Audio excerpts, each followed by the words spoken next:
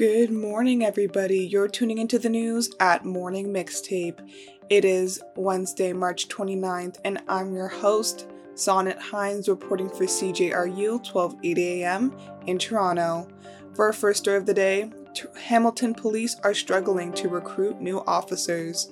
Then, rent at some single-room occupancy units are more than $1,000 in what is meant to be affordable homes. After, the overdose crisis is escalating among Alberta children and youth. So with all this news, let's get started. There were only 1,000 applicants to the Hamilton Police Service in 2022, which dropped from 1,900 in 2020.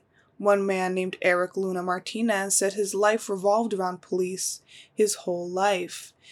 I was born in Mexico and I had a grandfather who was a police officer, he said.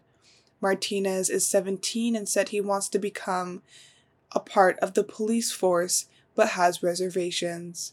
The hatred people have towards the police and police brutality, that is pretty bad and quite frankly very demotivating, he said. Another man named Lucas Giles is a 20-year-old who wants to become an officer but gets worried about staffing levels. These concerns from Martinez and Giles are reasons why the Hamilton Police Service is having trouble, as well as other police forces in terms of trying to recruit people. The drop in applicants has people questioning the quality of applicants to fill positions of officers who retire or leave, according to CBC News. This comes after 8 officers died on the job across the country just this past year. The police have also seen more scrutiny for their use of force and taxpayer dollars. Sergeant Ryan Smudnicki, in charge of recruiting, said those who apply to the police force have dropped in the last 5 years. Each year, their goal is to approve around 15 to 20 applicants, then have 14 weeks of training at the Ontario Police College to become sworn officers. While the pandemic made recruitment a challenge, he said the recent police deaths might be a deterrent for people. Scott Blanford, the program coordinator of policing and public safety programs at Wilfrid Laurier University, said police are looking to scale back militarization. Blanford said this could help the efforts of adding more diversity to the police force. Luna Martinez had to reconcile being racialized and his hopes to pursue policing. It does seem like family and friends feel a bit betrayed, he said. Martinez believes that being racialized means he can connect with other people of color. Advocates say rising rent is creating financial barriers for those who are at risk of homelessness. Downtown Vancouver has more than 160 single-room occupancy buildings, SRO, that have a bed, typically with a shared kitchen and bathroom.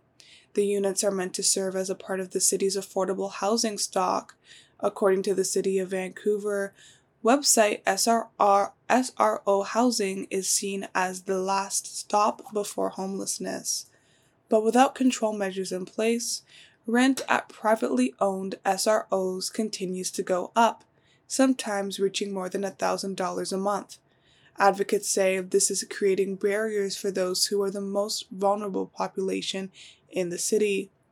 Johnny Luden has lived at the Grand Union Hotel with his girlfriend, which is an SRO in Vancouver's downtown east side. The couple pays $1,300 a month, which gives them a single room, shelves, and a sink. The building also has shared bathrooms and kitchens.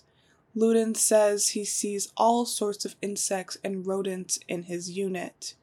Additionally, he says fights are common and bullet holes in the wall have been plastered over. The couple also says they have to use a space heater because oftentimes they feel cold in their room. It feels disgusting. It feels like a slap in the face considering how much I'm paying, said Luden. Being in addiction and not having enough money for a better place because the rent is so high here, it feels like the barriers are insane. This situation is an example of a larger problem. Wendy Peterson, executive director of the SRO Collaborative, says rent for an SRO unit is $600 a month, but sees landlords put out suites for more than $1,000, according to CBC News. She says fewer residents can afford to live in SROs. The problem is there's no place for these people to go when they get pushed out by rent increases or deteriorating conditions, said Peterson. Trigger warning, as this story contains details of self-harm. The overdose crisis is escalating in Alberta, and it is impacting younger children. 4 months after child intervention workers withdrew their services, a 13-year-old died from a drug overdose. The Alberta girl began harming herself and using drugs at a young age. At 12, she tried overdosing on over-the-counter medication, and a year after that, she died from drug toxicity. Wren's death shows an alarming trend that Terry Pelton, a child and youth advocate, shared in a new report. The report covers the deaths of 18 young people in the span of 6 months between April 1st and September 30th, 2022. Wren's name is a pseudonym as well as the names in the report. 12 of the young people were receiving child intervention services at the time of their death. 6 others received intervention services within the previous years, according to CBC News.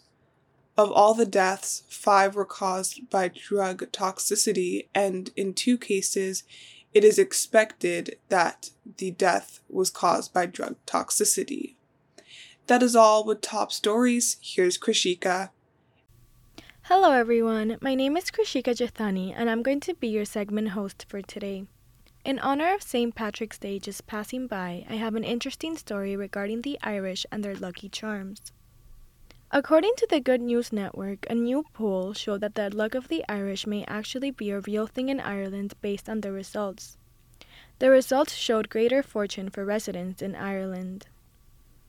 Residents living in Emerald Isle showed an average of 40 fortunate moments every year in comparison to the rest of the UK.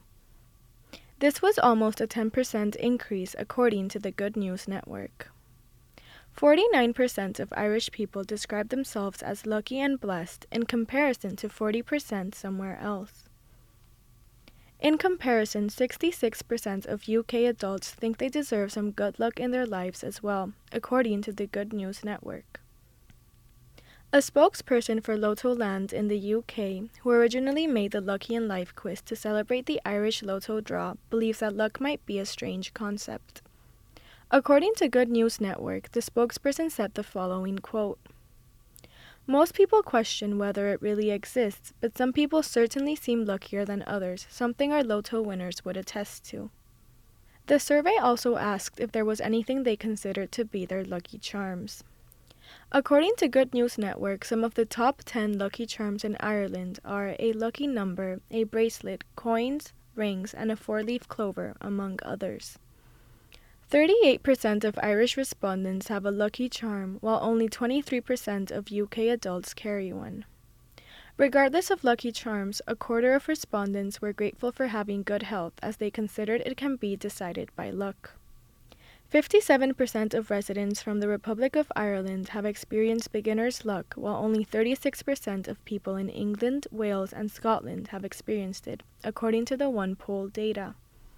According to Good News Network, the spokesperson also questioned the following quote, "The question is, do you have to be born in Ireland to enjoy that luck, or can you simply move to Dublin or Galway and enjoy a boost to your fortunes?" the spokesperson said.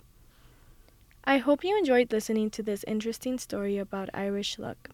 Do you agree with the results of the poll, or do you think everyone can find luck their own way? For CJRU 1280 AM, I am Krishika Jethani. Let's send it back to the host. It is time to wrap up today's newscast. Thank you so much for tuning in and listening. I will be back next Wednesday with some more news at Morning Mixtape, but until then, tune in tomorrow. It's CJRU 1280 AM in Toronto. I'm Sonnet Hines. Thanks for listening.